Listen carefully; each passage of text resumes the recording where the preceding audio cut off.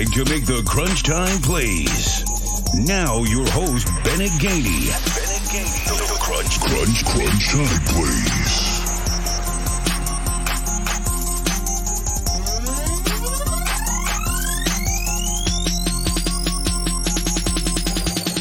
This is Pat Smith from Three Man Front, and you're listening to Crunch Time Plays.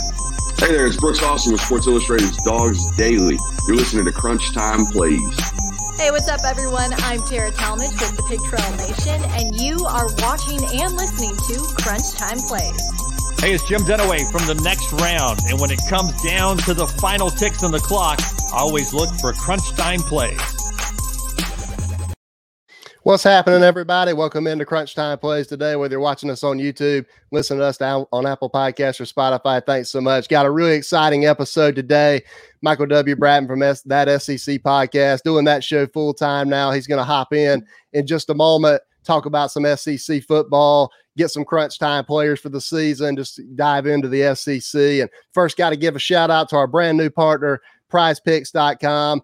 Number one daily fantasy app out there. They've got college football futures out right now. Definitely want to take advantage for those. We're going to be giving our Crunch Time plays for Prize Picks yardages throughout the season. Whether you want NFL, NBA, Major League Baseball, they've got it all over there. Daily fantasy at prizepicks.com. We're really going to be diving hard into college football, so I hope you'll check us out there. And if you use the code Crunch Time Plays there on prizepicks.com, you get a free 100% match up to $100. So definitely take advantage of that. PrizePicks.com. Use the code Crunch Time Plays, and let's make the Crunch Time Plays together this season. But really excited to welcome in SEC Mike Bratton. Mike, what's up, brother?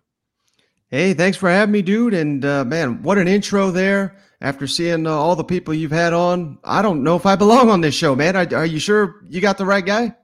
I'm absolutely positive, Mike. We got the right guy because you're one of the best is what you do. And I just kind of wanted to ask you to start off with, just to kind of take us, through your journey. The audience may not know about your story working there at Saturday Down South. I know you've done a lot of other work as well, but you kind of put that aside and just focusing on that SEC podcast full time. So before we dive into any of the football meat and potatoes, just wanted to get your story and what's it like, and you're now focusing on the show full time. Yeah, for sure. I appreciate you mentioning that. And so I graduated from Tennessee in 2009, and then I moved out to Los Angeles. I wanted to get into TV and film and trying to be a writer, and I ended up working for post-production audio is what it's called when shows and films are before they come out. They rework the audio and stuff like that. And somehow I couldn't even tell you how I did it, but I landed a job with Fox Sports, and then I parlayed that into a job at NFL.com, and then I parlayed that into Saturday Down South, and I was with them the last couple of years. And just going into this would have been my fifth season with them, but nothing against those guys. Great guys, love the site. I owe them a lot for just kind of helping me along the SEC journey here, but I really think that, kind of going out and doing your own thing and not answering to anybody. And, they would at times kind of halt the progress of my own show, which is the highest rated SEC show on the Apple Podcast app. So I just like to mention that. Over 2 million impressions on YouTube just the last month alone. So, the thing's growing really well. And sometimes you just get to a place where, again, it's nothing personal. I wish Saturday Down South the best, but was it best for me to stay there and do the same job I was doing since day one, or was it better for me to try to explore new things? And I just think that's, you look around, not a political statement at all, but guys like Clay Travis, Pat McAfee, another guy that I really love is Chris Long. What do these people have in common? They're using their own brand and building their own show.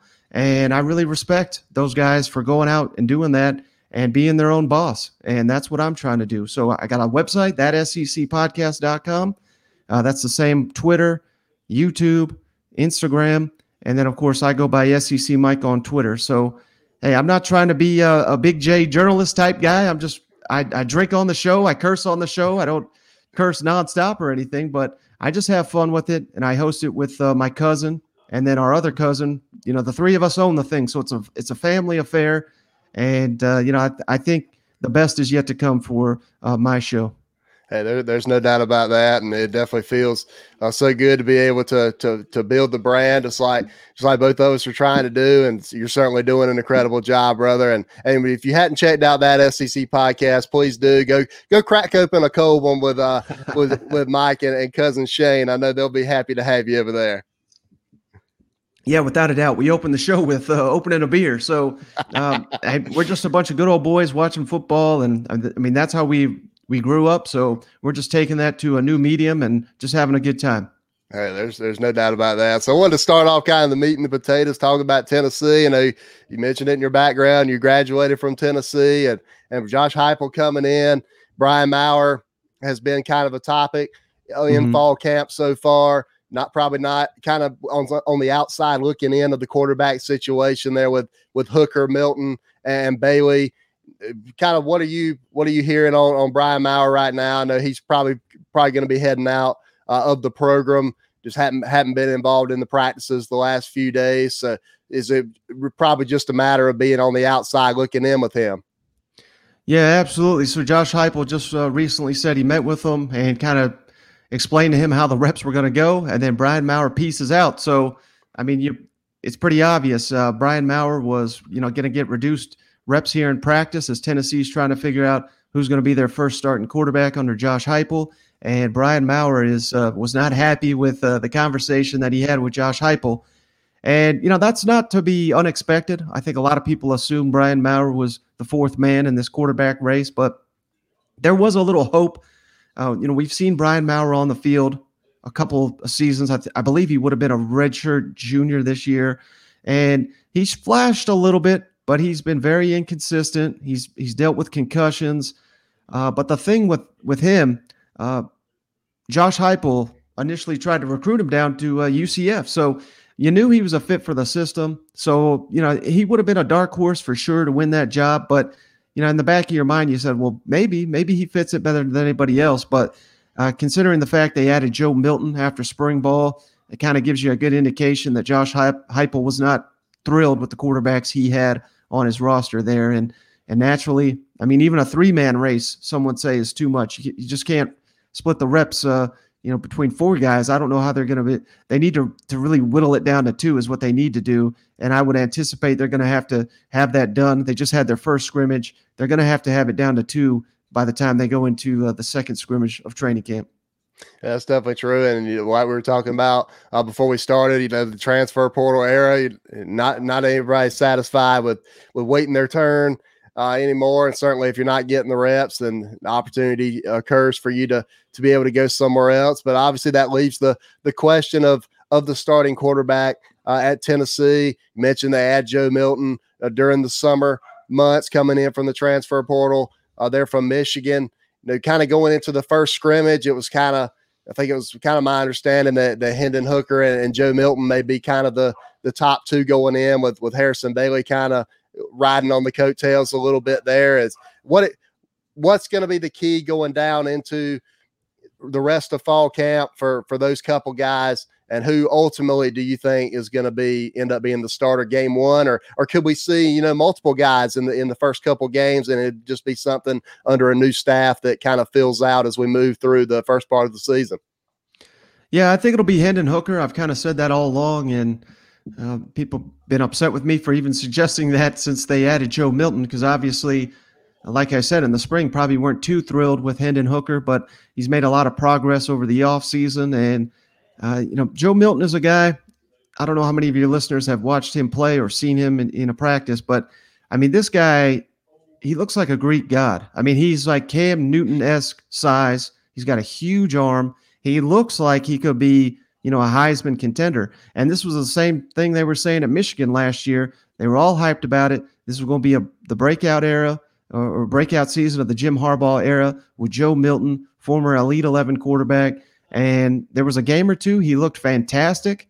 And then the rest of the time, I mean, he looked about as bad as Jarrett Garantano. So I just don't know you can roll out someone like that that's throwing pick sixes, that is very inaccurate. He's got the huge arm, though. And I think people also get enamored with guys that just have huge arms that could push the ball down the field 70 yards. But if you're throwing it 70 yards down the field and it's 10 yards over someone's head, that's not doing you any good. So I've watched every snap Hendon Hooker took at Virginia Tech. I thought he was very, very good. He's not a guy. He's not going to be an all SEC type player. He's more of a kind of a steady guy, an accurate guy. He can move around with his legs, but if he can, he's not the ideal fit for the Josh Heupel system. He can't push the ball down the field quite like Heupel likes, but he's got the underneath stuff. And I think if you're Tennessee, you go with a guy that's the most experienced. Hendon Hooker started his career 6-0 as a starting quarterback, including a comeback win in his first ever game on the road against Manny Diaz, Miami team, who we know, that they have a defensive background. So if you're doing that in your first game, I think that speaks to just what a gamer Hendon Hooker is. And I think Tennessee's got some pieces where if they have competent quarterback play, their offense is going to be pretty dangerous this year. Yeah, that's definitely true. I just looking at it during the summer, I was, when Hendon Hooker first announced that he was going to be transferring to Tennessee, I just kind of thought to myself, well, man, I'd be pretty excited about Hendon Hooker if I'm Tennessee, just because of the great career that he's had so far at Virginia Tech, and I definitely know that he's going to continue that at Tennessee. And you mentioned the kind of the weapons around him. Obviously, you lose your top two running backs from last year to the transfer portal. Eric Gray, you lose him to Oklahoma. Ty Chandler, you lose him to North Carolina. But you got Jabari Small there now. Tyon Evans, who's from Hartsville, South Carolina, my hometown. So very familiar with what Tyon and what he's doing. Played a lot of positions at Hartsville High School. Played a lot of positions in community college as well. But and then Cedric Tillman, wide receiver, is a guy that's gotten some buzz so far in camp. So who are a couple of the other guys on the offensive side of the ball outside of those that can really pop for Tennessee that people maybe not be talking about right now? Well, that running back combo you mentioned there with Jabari Small and Tyon Evans, I like that. But then they also got this other guy that everyone's buzzing about in camp, D. Beckwith. He came in as a kind of a jumbo athlete, tight end type, but they've moved him to running back. And he's basically the same size as Derrick Henry. That's what everybody says. Now, I'm not saying he's Derrick Henry. I mean, there's only one of those guys. I don't know if we'll ever see another Derrick Henry, who was a monster there for Alabama, and he's been that way ever since for the Tennessee Titans. But he's got that stature. And with Josh Heupel's offense, they're going to run hurry up. They're just going to push the ball. When they get a big play, they're just going to run right to the line of scrimmage. They don't take any time off the play clock and snap that ball. So imagine, in my mind, the scenario is anytime D. Beckwith's on the field, look for the ball to go down the field, because what's going to happen is Tennessee is going to want to push that ball, and then as soon as they get a big play, run down the field and hand it to this Derrick Henry lookalike. I mean, the defense is already going to be on their toes. How are you going to stop a guy like that? So I think he could be really tough in the red zone especially. And then you want to talk about some of the receivers. Velus Jones Jr. was a transfer they got last year that there was a lot of anticipation with him, and not until the last couple of games of the season did he really start to flash. But those last couple of games were against Florida, which was really good, and Texas A&M. So if he can stand out against those two defenses, I think he can do some damage here in the SEC. They've got Jalen Hyatt, who was a true freshman last year, scored against Alabama. He is the perfect fit for Josh Heupel. He's one of the fastest players on the team. I think that 1-2 combo gives them a lot of advantages there. They call them the two Jimmies, Jimmy Callaway, Jimmy Holiday. Holiday, well, both of them really, they were quarterbacks in high school, so they had to transition to the receiver position. I believe this will be their second year in college football, so still some growth to go there, but I really like both those guys. So like I said, Tennessee's got a lot to work with. And Glenn Ellerby, the offensive line coach, came out the other day, said he's got 9 or 10 guys he feels comfortable starting with. So I don't think offensive line is going to be a problem either. And like I said, I think Tennessee, I've been saying this all offseason, they're going to look a lot like Ole Miss did last year, with just a very, very potent offense. and potentially a terrible, terrible defense. Well, that was actually going to be my next question, kind of comparing Tennessee this year to Ole Miss last year with very high octane, up tempo type offense. Do you get the sense at all that maybe Josh Heupel, I know he loves to go 30 miles an hour over the speed limit a lot of times, but do you get the sense that maybe he might try? I know you obviously don't want to dial it down too much because you want your offense to put up the kind of numbers that they want to, but do you get the sense at all that Josh Heupel may kind of go a little bit more the speed limit, play a little bit more complementary football? That way the defense isn't on the field as much. No, I mean, there's logic to what you're saying, but no, because you got to play to your strengths. And Tennessee I think their first, 40 guys on the roster, they can compete with just about anybody. Now, again, clearly not Alabama, Georgia. I mean, teams like that have far and away better talent than Tennessee, but they have far better talent than just about anybody. So that's not saying much. But if you're Josh Heupel and you don't play your system the way it's designed to play, the way it's to maximize hurting defenses, I just don't think you can play that way. So I think what you got to do if you're Tennessee is you just have to play incredibly aggressive on that defensive side of the ball. You got to try to force turnovers. You make a big play or you get burned, because you're probably going to get burned anyway. So you might as well make that extra effort on defense to sack the quarterback, strip sack him. Every time someone rushes the ball, they should be trying to strip it, because they're going to need to get that ball back to that offense. And I think that's going to be the game plan for the Vols this year. That's definitely true. Definitely in this high octane offensive era that we're living in, definitely turnovers is definitely a key stat that everybody's going to be looking at, as well as getting off the field on third down and forcing field goals in the red zone rather than touchdowns. And kind of moving on from Tennessee, I did want to ask you about a team that obviously has a huge audience base that we have on this show, and that's South Carolina and Shane Beamer. He's obviously had a lot of success during this off season, more so than a lot of people outside of the program, and even some inside around the program have expected him to. He's definitely performed better on the recruiting trail than any of the other three coaches that are come into the league. And I know there was this kind of narrative out there that he's never recruited at this level before by some of the national people, but the fact is he's been at South Carolina before. He's been at so many other stops, Georgia, Oklahoma, Virginia Tech. So he knows what it takes to get it done, and he knows how to do it. He's learned it from so many different people. So what have your impressions been on Shane Beamer so far? I know they just lost Karan Prunty to the transfer portal. He was in a battle between South Carolina and Tennessee, recruiting battle, and due to some personal issues that he's having. Certainly wish him the best on that. And that's obviously going to affect the defensive back room, which is already kind of maligned to begin with, and now you lose him. But what are reasonable expectations for South Carolina fans from your perspective on Shane Beamer's first season? Yeah, I'm a little worried that I've been getting the Gamecocks a little too excited, because I keep saying that, I don't think it's completely unrealistic. I know, last season we don't want to talk about it, but if they go 5-1, 4-2 out the gate, I think South Carolina fans are going to be very happy with that. And I think that is a realistic proposition. I mean, you got to play Georgia early in the season.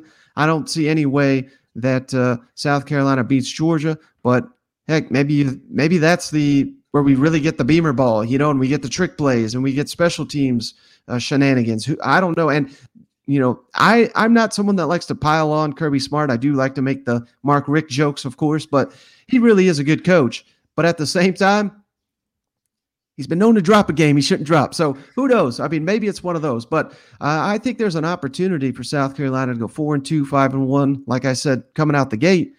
But the back half, I don't know if there's a win there. So that's tough, Mike. I'm trying to play it both ways, where you can get really excited real quick and that'll continue the momentum, but just savor every win, because there may not be many on the back end, and that's more of an indictment on the depth of South Carolina than anything else. I mean, they'll get there, they'll have the depth, they just don't have it at this point. But one thing that I really made a point on recently on my show is just the fact that we really need to consider that there's very little film on Marcus Satterfield, what he's going to do, I don't think anyone really has any idea what him and Beamer are cooking up on the offensive side of the ball. I know they say Joe Brady offense, Lincoln Riley offense, but what does that really mean when you mesh them together with South Carolina's talent? So that could be a very big advantage for South Carolina as well coming out the gate. I know there's film on Clayton White's defense, but not obviously with what the Gamecocks personnel. So even a little bit of an advantage there. So I'm seeing a lot to like with the Gamecocks early in the season, but a lot of that hinders on, again, we go back to Lincoln Riley offense, Joe Brady offense. They got a lot of good receivers and quarterbacks to work with. And I'm not saying South Carolina doesn't, but it remains to be seen. So those players like Luke Doty, they need to step up immediately. And if they're not capable right out the gate, South Carolina is going to struggle. So it's very hard to predict what South Carolina is going to do right out the gate just because it's just a complete unknown. But again, if those players come together, I know they may have the best running back group in the country. They've got plenty of experience and talent on that offensive line. So you got to assume they're going to lean on that running game. If they can get that rolling early, it could be a very good month and a half of the season right out the gate for the Gamecocks. That's definitely true. And you mentioned nobody really knows what Marcus Satterfield is going to do on offense. I know one of the people that covers South Carolina very closely asked him a couple weeks ago if a fan were to go on YouTube and kind of get a look of what that offense is going to look like. I know you mentioned Joe Brady, you mentioned what Lincoln Riley did at Oklahoma. He mentioned with what he did with PJ Walker when he was at Temple and a couple other different places. But the first two games, it kind of leads you to believe maybe they can be a little bit more vanilla offensively, playing Eastern Illinois and East Carolina. If you line up, play smash mouth football with Harris and Lloyd and that big old offensive line up front, you have the potential to kind of surprise Georgia in week 3 with what you're doing offensively. And Kirby Smart, obviously not predicting the Gamecocks are going to win that game, but they obviously did beat Georgia in 2019. But you definitely have the potential to be able for Georgia not to really see you much on film and what you're doing offensively, given the first two opponents that you're playing. Yeah, and I would disagree just a little bit though with you for that East Carolina game. I wouldn't go vanilla with that one. I mean, believe me, I'm a Tennessee grad. I saw Jeremy Pruitt and company come out that way against, who was it, Georgia Southern, and they got spanked at home. And, I mean, you do not want that on you, brother. So all the goodwill Shane Beamer has built up, and he deserves all the goodwill he's gotten, that's going to get lost in a hurry if you lose to East Carolina and treat that like a preseason game and come out too vanilla. So I see what you're saying, and, hey, maybe that is the case. But I wouldn't say there's pressure on them to win that game, but there's pressure on them not to lose it. So, I don't think you want to play too vanilla for East Carolina. Trust me. No, definitely not. I mean, East Carolina does have 20 returning starters, and going to East Carolina, Mike Houston's going to be able to build up some momentum there. But kind of transitioning from South Carolina, I did want to hit on kind of your SEC East and West predictions before we get into some of the crunch time players for the season. So kind of starting off in the West, and how do you see the West playing out? Obviously, Alabama don't really want to pick against Nick Saban. I know I think you've actually got LSU winning the West. Am I correct on that? Yeah, I like the Tigers, man. They bring back second most returning experience all across the SEC. I think Max Johnson, quarterback, is going to be the breakout player here in the entire conference. So I really like LSU. They get Texas A&M at home. Last time they played Alabama and Bryant-Denny, they came away with a win. No, certainly I know, this is not the same 2019 LSU or anything like that, but I think that just speaks to the fact that Coach O and Ed Orgeron, his program, they're not afraid of Alabama. And when the schedules come out every year, we all look at, where you got to play Alabama. Oh, you got to play at Bryant-Denny? That's an automatic loss. I don't buy into that logic. And I think Alabama, Texas A&M, they're going to be right there. They're going to be very competitive. It's not like I think LSU is far and away the best team in the SEC or anything like that, but I see it as a 3-team race, and I just like a little bit of the edge to the LSU Tigers this year. I think Alabama takes a slight step back on that offensive side. I think their defense is a little overhyped, and I really like A&M, but I've got some questions there, some key questions with the Aggies that until I see them get answered, I've got them behind LSU and Alabama. So the questions for A&M to me are the fact that their receivers have been having trouble staying healthy a little bit the past couple of years. So they're kind of unproven in the room, but LSU seems like a team with Coach O now. They seem to relish the underdog factor. Coach O seems to do very well when he's kind of on the outside looking in nationally going into the season. So definitely, I think LSU is definitely due for a really bounce back year, it seems. Yeah, Coach O, he's the man when his back's against the wall. You know what? And last season, I know it was a disaster, but it was just like the perfect storm, man. They had just won the title. I think they were feeling themselves a little too much. And we had, I think I don't want to say lost the locker room, because last 2 games of the season were their 2 best games. I mean, they went on the road and beat Florida. They beat Ole Miss. They were the only team to beat Ole Miss the final, I think, 2 months of the season. So he certainly didn't lose the locker room, but I think he lost some respect heading into the season. Remember, Jamar Chase, he was one of the most vocal, we want to play guys, and then right before the season, he opted out.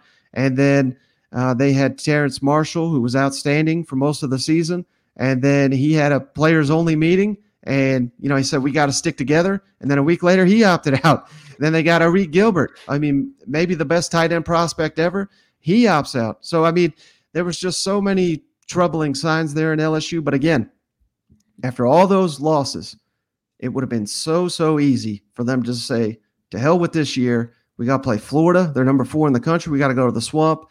We got no chance. Lane Kiffin, Matt Corral, they're on fire. We got no chance. That's not what they did. They manned up. They said, all we got's all we need, and they went out there and they took care of business. So if we get that LSU, that's the LSU that I'm seeing that can be an SEC West contender this season. Yeah, it's definitely true. And kind of switching over to the East, we look at Georgia.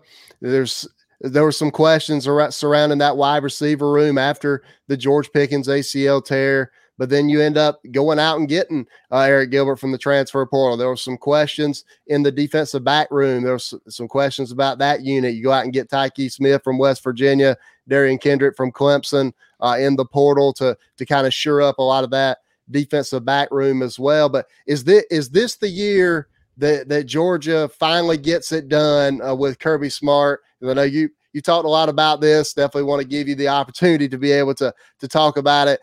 Is this the year that Georgia really takes the next step, knocks off whoever they're playing in the SEC championship game, makes it to the playoff, and ultimately wins the whole thing? Yeah, I think it is. I mean, it's time for the 1980 jokes to come to an end, and I think they finally are before we get to that 50th anniversary. Let's hope, but well, at least for Kirby's sake. But yeah, Georgia's just loaded. I mean, on all accounts, both sides of the ball. And, I keep cautioning people, I see it, JT Daniels, Heisman hype and all that. I'm not going quite that far. I'm not sitting here saying that JT Daniels is the best quarterback in the nation, but I think he's got all the tools to be the trigger man that Georgia needs, that when in key games against potentially Alabama or LSU, and of course against Florida, against Clemson, they need someone that can push the ball down the field, stand firm in that pocket. They've not had that here in recent seasons. I think he's that guy. And man, that defense, they took a step back last year. I know the secondary is being rebuilt, but the front 7 is incredible. And I keep telling people, Zamir White, James Cook, they're both getting all SEC consideration. I think Zamir White, I think somebody even had him as an All-American. Yet Kendall Milton, the 3rd string running back, I think is going to have a bigger season than both of them. And that's no disrespect to those guys. I mean, I just had Rusty Manziel on my show. He said James Cook, when he gets to the NFL, is going to be the next Alvin Kamara. So this is the level of talent we're talking about in Georgia. And they just, again, I talked about Arik Gilbert leaving LSU, of course. Now he's at Georgia. And they got Darnell Washington, another monster. I mean, Darnell Washington's like 6'7", 238 pounds. I mean, how are you going to block all these guys? I have no idea, but that's going to be on the rest of the SEC to try to figure it out. And even like I said, Kirby may blow a game, but He's got too much talent to blow two of them, brother. So I like Georgia far and away in the East. I like him in the SEC, and I think they're going to win the national championship. Yeah, I mean, I'm honestly kind of leaning that way myself. I hadn't sat down and made my picks yet, but I'm kind of with you. I really do think that this is going to be Georgia's year, and I think this could be another year where the SEC gets two teams in the college football playoff. Yeah, it certainly could happen. I mean, we got to find a way to get Alabama in there, even if they don't win their division. So, yeah, I'm right there with it. We could certainly see. Wouldn't that be Kirby's luck if he had to face Nick Saban in the national championship once again after winning the SEC and avoiding Bama in Atlanta? I mean, that would be just priceless. Yeah, if Alabama's sitting there with one loss, if you have a three-way tiebreaker, maybe in the West, LSU gets to play in Atlanta. You still got Alabama sitting there, and even though Georgia may beat LSU in the SEC championship game, Nick Saban's going to have his say, and I think Alabama's still going to sneak into the playoffs somehow. I mean, it's amazing that they do it, isn't it? I mean, I'm so tired of Alabama just owning the rest of the country. I was going to say SEC, but they own the country. Let's be honest. That's definitely true. And I did want to ask you about two teams that are kind of on the rise in the East. When you look at Missouri, you look at Kentucky, what are you expecting from Coach Drinkwitz in his second year? Didn't have a spring practice last year, didn't really have a summer either due to COVID, but they went 5-5 in an all SEC schedule last year. Definitely Connor Bazelak's going to step up, one of the only returning quarterbacks in the SEC this season. And then Kentucky, they've got a new offensive coordinator in Liam Cohen. Will Levis, I think, is going to be the quarterback for them, going to push the ball maybe downfield a little bit more, but also rely on Chris Rodriguez. How big of a step can those two programs take this year, especially Missouri after that 5-5 season last year, and this year having a spring practice, having a summer for Coach Drinkwitz and his staff to be able to continue to develop that team? Yeah, it's been interesting because most people are jumping on the Missouri bandwagon, and I'm not quite there. I favor Kentucky. I even have Tennessee over Missouri in the East right now, but there's a lot to like about what Eli Drinkwitz is doing. Make no mistake, I think that program's on the rise. They're really taking advantage of the in-state crop of talent, and I believe they have a top 20 recruiting class at this moment, which is basically unheard of at Missouri at this point of the season. And there's several 5-stars that they're still in on, so they may have an outstanding class. So they've got a lot to gain if they can do that on the field this year. That's certainly going to help carry over the momentum there. And they bring in a new defensive coordinator, Steve Wilks, who's been in the NFL for 20 some odd years. So he's multi-time defensive coordinator in the NFL, one-time head coach with the Arizona Cardinals. So he's got an incredible wealth of knowledge. So I could be off on Missouri, certainly. One thing that I find interesting about Steve Wilks, he's emphasizing the turnovers that there's going to be the Missouri defense is going to be forcing this year. And, it's very easy to say that. Every coach is going to say that. We're going to emphasize turnovers. Well, his units in the NFL often led the league in turnovers. So if he knows how to force them in the NFL, I got a lot of faith that he can do that at college football level. But I'm not huge on this Connor Bazelak. And, I just try to give you my honest opinion when people ask about him. And I'm not saying he's bad, but you see these lists and people have him as like a top 3 or top 5 quarterback in the SEC. I think what they're looking at is his completion percentage, and which was very high. It was above 70 last year, but it's kind of easy to have a completion percentage that high when your coach is not asking you to do a lot. And he had I think he had 7 touchdowns, 6 interceptions, something like that. And Eli Drinkwitz is on record. They didn't trust him to throw in the red zone. And that's a red flag to me. Now, certainly last year was his first year starting, so he'll get better. I'm not saying he won't improve, but I just don't have him as one of the top 5 quarterbacks there.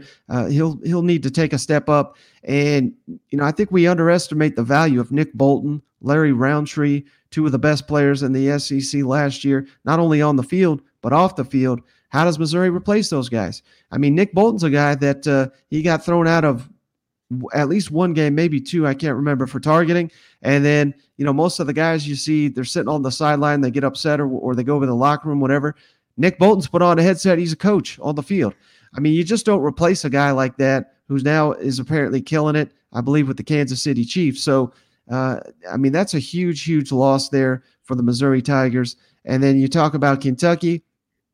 I like a lot of what Kentucky has to offer, but it's kind of the same question marks as we always have. Quarterback play. I think they're probably going to have the worst quarterback play in the entire SEC. And while you mentioned him, Leon Cohen, seems like an upgrade. I mean, Kentucky's going to be the first program in the SEC that's running the Sean McVay offense that has taken the NFL by storm. And if he can translate that to the SEC, if he can get, whether it's Will Levis, the quarterback transfer from Penn State, or Joey Gatewood, if he can make them a serviceable quarterback, Kentucky's going to be an outstanding team. But it's similar to what I was saying about South Carolina. I mean, everybody thinks the new coordinator is going to be a genius. He's going to fix everything. And I'm not saying that's not the case, but until we see it, it's hard for me to really project that. So I love Chris Rodriguez. I love the Kentucky offensive line. I think that may be the strongest run game. Them in South Carolina, one or two. You can debate that all day long. But I think Kentucky will have an outstanding running game. Their defense it's solid, and we all know Mark Stoops, Brad White. I mean, they've got some outstanding coaches there, but they do have a lot of key players off to the NFL, including the pass rush may be an issue for the Kentucky Wildcats, so they need to get that solved. But right now, I got Kentucky number 3 in the East, and Missouri number 5. Awesome. So I did want to kind of wrap up the show with you by giving some crunch time players for the season. They're going to be making the crunch time plays for their respective teams this season. Just kind of going down the list, just picking, just a couple out of the East, picking a couple out of the West. I think for me, looking at Kentucky, Chris Rodriguez is a guy that can make the crunch time plays for them. EJ Jenkins is a guy for South Carolina that I've kind of picked. He's transfer. He's listed as a wide receiver, but he's obviously going to be on the field in several ways. You can move him around, use him a lot. Picking him over Kevin Harris? Well, I don't know if that's kind of what I'm with the over under on the yardages for Kevin Harris. I'm not sure how. Oh, gotcha. Going yet. I'm not really sure how the snaps are going to be divided between him and Marshawn Lloyd. I do think in some cases we're going to see them on the field together, but I guess it just depends on who gets hot in one particular game. Yeah, no, that makes sense. But yeah, those are just a couple guys in the East that I've circled along with Eric Gilbert from Georgia. But who are a couple players in the East that can be crunch time players for their particular team, and then we'll move over to the West. For Florida, maybe I'd go Jacob Copeland, the receiver. I mean, they really need someone to step up there with all the losses they had. So I like Jacob Copeland. Tennessee, we were kind of joking. Can we pick a punter, long snapper? I mean, those will probably be my crunch time guys for the Vols. Who else we got here? Missouri, Elijah Young, the running back. He's going to be having to step up. He's going to be one of these guys that's replacing Larry Roundtree. So I'm eager to see if he can step up. Kentucky, you mentioned Chris Rodriguez. Until the bowl game last year, he did not have a single rush attempt for a negative yard. That's incredible. But one guy that I would circle on that Kentucky offense that I really like, Josh Ali, the receiver. And maybe for Georgia, I pumped up Kendall Milton, but if you want to talk crunch time, I would probably go Zamir White. I mean, I don't know if you're stopping him on a short yardage situation. So those are some of the guys in the East that stand out to me. Yeah, that's definitely true. And moving over to the West, who are a couple guys you like there? And then for me, if I go to Arkansas, like Trelon Burks. If I go to Ole Miss, if I had to pick a quarterback, it would be Matt Corral. But I'm very interested, Mike, to see how they're going to use John Rice Plumlee in his situations this year. I know in the bowl game, they used him a lot in the slot. I think losing Elijah Moore, losing some of those guys on the offensive side of the ball, Kenny Yeboah that they lost last year. Very interested to see how they're going to use John Rice Plumlee in that offense this coming year. Yeah, and they've come out and said that, he not saying that his future at quarterback is over, but during camp, he's just exclusively practicing with the receivers. And the point of that, Lane Kiffin and offensive coordinator Jeff Lebby have pointed out the fact that, he's never played receiver before until he got to Ole Miss. So can you really excel at that position at the SEC level if you're not repping it every single day? The answer is no. So, they're giving John Rice Plumlee every opportunity to make an impact in the slot, and they need someone to step up. So who knows? Maybe he's the next Elijah Moore. But don't forget about Jerrion Ealy down there. I mean, my goodness, they've got a lot of weapons at Ole Miss. So sure do. They're going to be fun to watch. For Mississippi State, I don't know how many people really paid attention to what the Bulldogs did last year, but Jaden Walley, he's going to be one of the best receivers in the SEC. Don't forget about him. Texas A&M, again, they got a lot of weapons. Wademeyer, the tight end. But the guy that I really like on the Aggies is Anaya Smith, who lines up at receiver. He lines up at running back. He lines up all over the field. So those are a couple. And Alabama, I'm curious to see how John Mechie, now that he's going to be the number one. I always question these Alabama guys. Can they step, like last year, I was the idiot saying, I don't know, Devonta Smith, he's been number 3, number 4 his whole career. I don't buy him as a number 1. And now I look like a damn fool because he just won the Heisman and he's one of the best receivers of all time. So I'm not going to make that mistake with John Mechie. I think he'll stand out. And don't forget all the hype with Auburn, Tank Bigsby, who I know South Carolina fans seem to hate him just because people pick him over Kevin Harris. But Tank Bigsby is one hell of a player. But I would say that these people that say Tank Bigsby is better, he's only played like 5 games where he's been healthy. So I don't know how in the hell everybody thinks that he's better than Kevin Harris just in the 4 games they've seen him play. You know what I mean? So yeah, I think it's disrespectful to have him over Kevin Harris as well. But that doesn't mean that that both of them are not outstanding running backs. Yeah, they're definitely both outstanding backs. And speaking of Kevin Harris and Tank Bigsby, I did want to get into the prize picks over unders with you. We're going to be making those throughout the season on some different guys during the week, but some of the futures that they've got up right now for people to go put down their fantasy props on. A couple of the running backs that I wanted to kind of hit on with you. Kevin Harris, is he over or under 1,150 yards this year?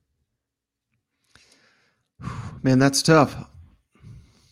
Your fans are going to hate this, but I'll say under. And the main reason I'm saying that is because they got Marshawn Lloyd and they've got, now he's had this back procedure. And I know they're saying it's no big deal, and I hope it's not. But now you're talking about an injury going into the camp. And if you could guarantee me that he's going to play in every game, I'd go over. But at this point, I would go under on that one.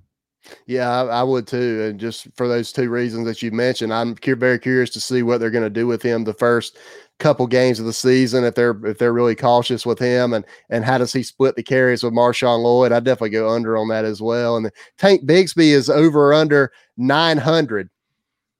Way over, right? Because I think based on what we saw last year with South Carolina's offense under Mike Bobo, I'm not one of these people that bashes Bo Nix. I mean, that's such a cheap thing to do, yet everybody does it. But I think he is,